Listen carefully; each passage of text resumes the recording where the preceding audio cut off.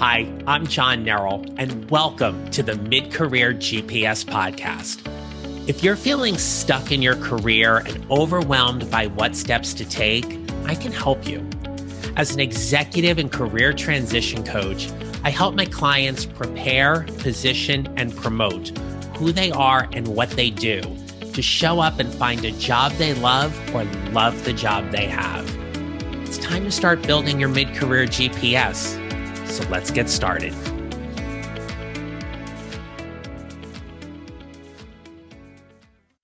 Hi, everyone. Welcome back to the podcast. Now, this episode today is going to close out this arc that I have been doing over the past month, all around interviewing. So over the last 4 episodes, if you will, I have shared with you about the interview structure, my interview tips and best practices, as well as my interview pet peeves. Now, I drop new podcast episodes every Tuesday, and definitely would love for you to follow or subscribe on your listening platform. But on the second and fourth Fridays of every month currently, I'm also dropping a conversation with someone that I hope you find to be inspirational or motivational.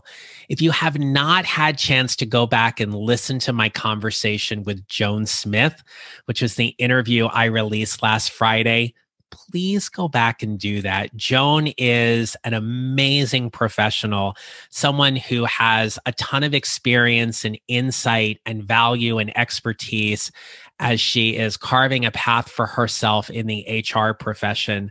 And I just felt like it was a great episode to share in the middle of this entire interview arc as we're getting ready to wrap up this particular arc on the podcast. Obviously, we'll come back to this from time to time, but today what we're going to do is talk about the questions you need to be asking a potential employer.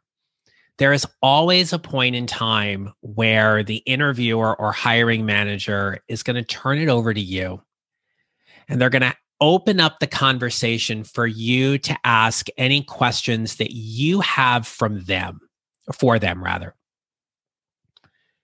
When I was hiring, I was always fascinated to hear what questions they came up with, because it was a great opportunity for me to learn a little bit more about them and what they were curious about in regards to either this position or their professional path and their journey.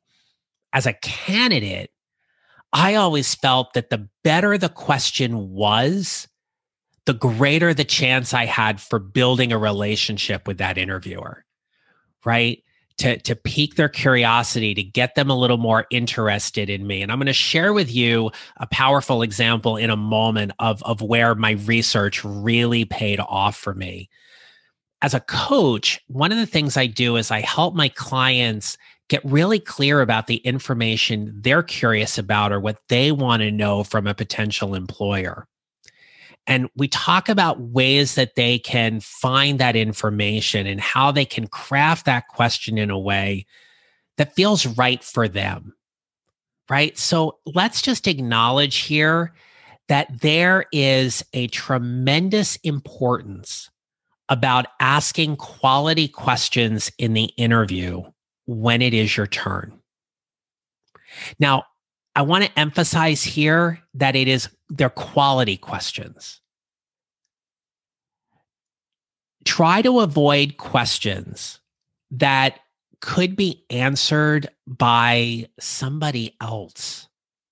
You want to know something specifically from the person you're interviewing with. So don't ask questions about paid time off or how many weeks off you're going to get or what sick leave is or what the compensation package is, because that's going to be handled by HR, right? I would also encourage you to not ask questions like, what's a typical day like here? That question, I should have put that in my pet peeves episode last week, but that's another one that grates on my nerves, because what are you really asking? What's a typical day like? You work from 9 to 5:30 or you work from 8 to 4:30 and there's stuff that you need to do, whatever the industry is that you're working in. You probably have a pretty good idea about what you're going to be doing or what kind of things you're going to be doing. So what's the real point of the question? To me, that's not a quality question. These questions that you're going to ask, they tell things about you. And so, right off the bat here, I want you to have 5 questions prepared that you're going to ask in your next interview with an understanding you are probably going to ask only 3 of them at the most. Sometimes the questions you want to have answered are answered in the scope of the interview. You want to make sure, though, that you have at least 1 or 2 questions that probably aren't going to be. Now, in thinking about the questions you want to ask, I want you to think about what are the things that would be most interesting for you to know about. Is it about the company itself? Does it have something to do with the clients they work with? Does it have something to do with the organizational culture? Maybe it has something to do with how well the company lives up to their mission or their vision. I remember interviewing for a mathematics department chair position in a school district that was maybe about a half hour or so, 20, 30 minutes away from where I was currently working in New Jersey. And it was a big interview. I knew I had gotten to the final round, so I was told I was one of 3. And I was going to be meeting with some board members, some school administrators, and there was going to be about, if I recall, there was like 8 to 10 people that were in the room. It was one of those ominous situations where you sit at one end of the conference table in a very, very large room, and everybody in the room has a microphone so you can clearly be heard. And every person had a question for me. And when the interview portion was finished, where they were asking me questions, they said to me, "What questions do you have for us?" I had spent a lot of time researching this district and also researching whatever I could find online about them in terms of their initiatives or planning that was all public knowledge. And being a math person and someone who saw the value of technology in the classroom, I was naturally attracted to a portion of their school budget that had to do with their technology plan. And I crafted questions that were directly related to various technology initiatives in the district and the potential impact that they were going to have, not only for teacher instruction, but ultimately for student achievement. And when I asked this one particular question that was very budget related, and I had it in my notepad that I could refer to, but I knew the question well enough I didn't have to look at it, right? So I'm making eye contact with people in the room, and I go and I ask this question, and I see heads turn. And I see people looking at each other. And while I'm asking the question, I'm trying to figure out, did I ask a quote unquote good question, or is this question going to get me in trouble? And someone asked the question.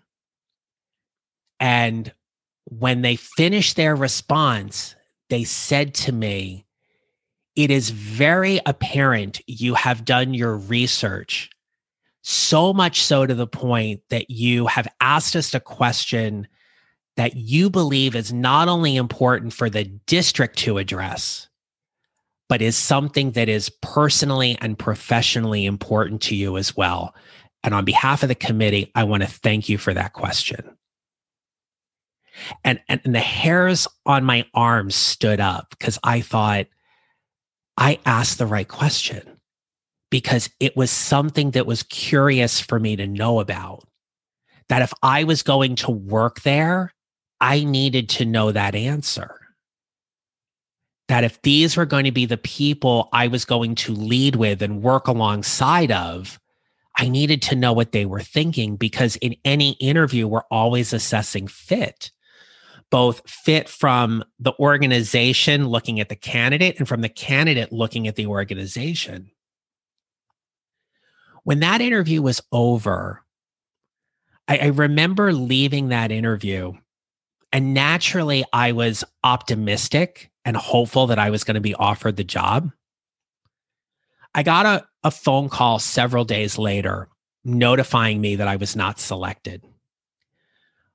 But in what clearly was a rare moment of getting feedback, the person in the district whom I was talking to said this to me: I want to be really clear with you that we hired an internal candidate for this position. And while you were one of 3 finalists, we typically hire internal candidates.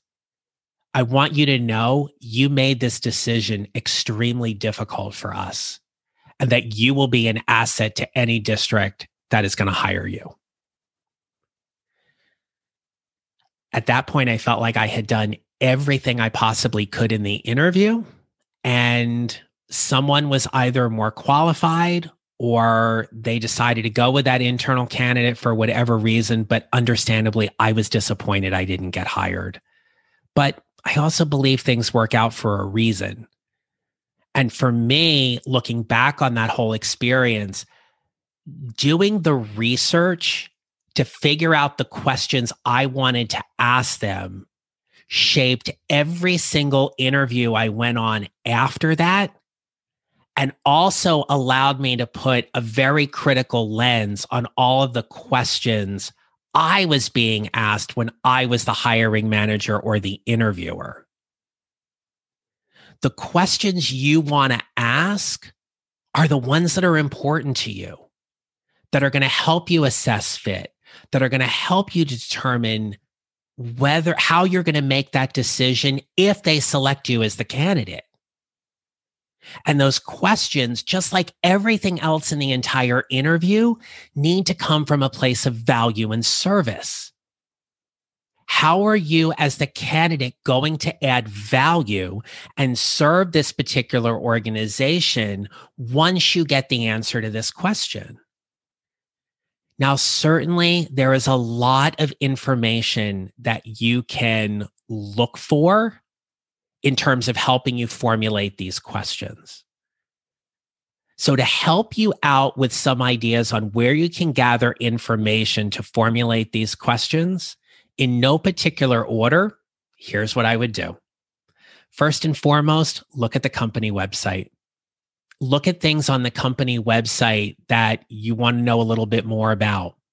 Maybe it does have something specifically related to their mission or vision statement, their organizational culture, the charity work they may do, the clients they serve, whatever that is.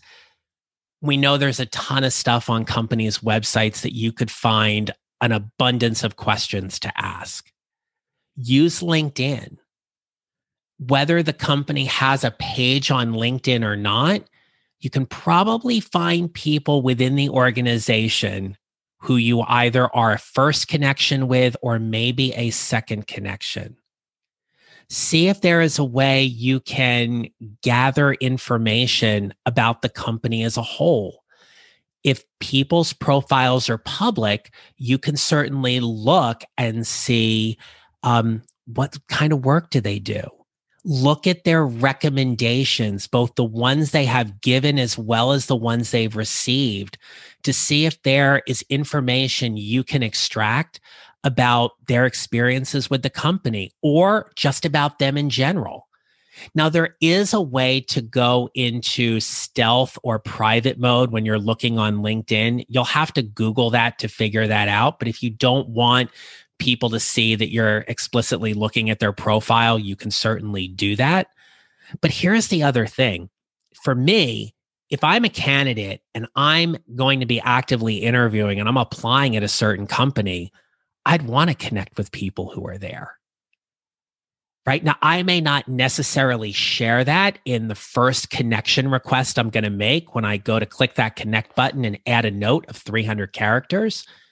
But I might say something like, I'm looking to connect with people in this industry or within this organization or people in a similar field. I'd like to be a valuable connection resource for you. And then as they connect and conversations start to happen, you may then decide to open up and say, hey, I happen to notice that you're hiring for such and such a position.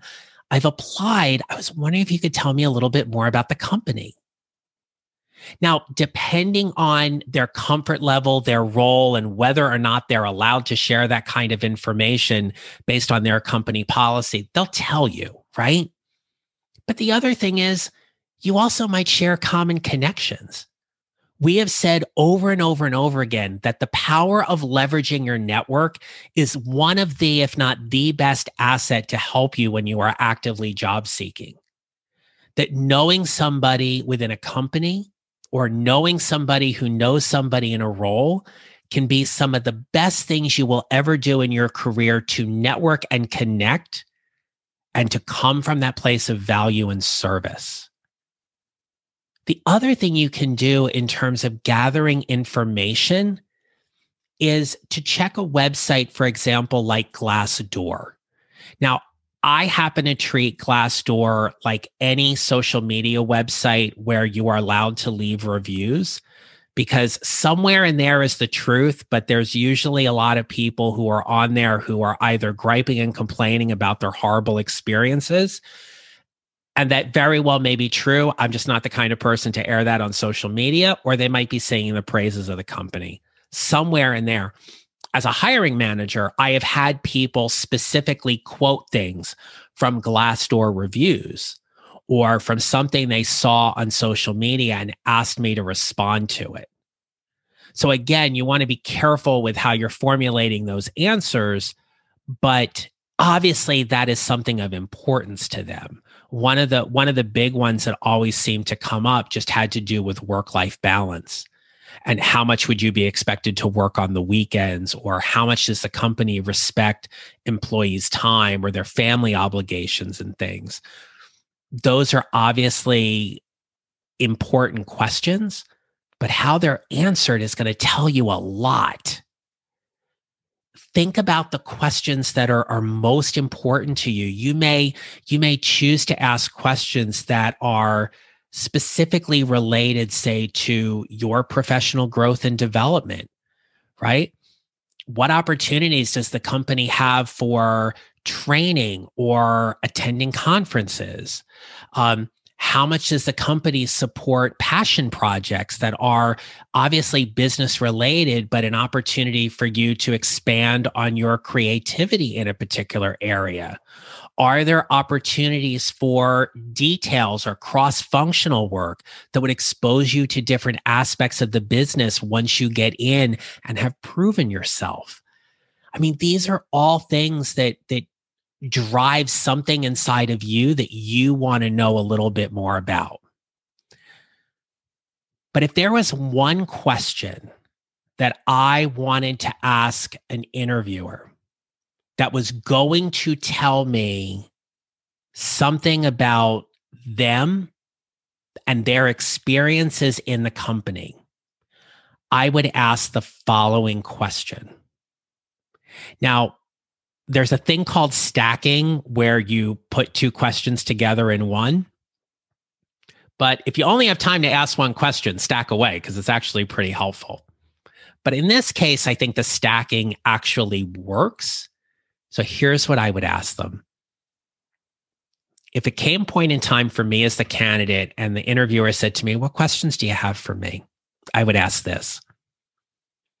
Based on today's conversation, I'm definitely intrigued about this company and the work that I could potentially be doing here. But I want to know a little bit more about you. So my question to you is, what do you currently love about the work that you're doing? And what is one thing that frustrates you about it? And then don't say anything. Hold the space.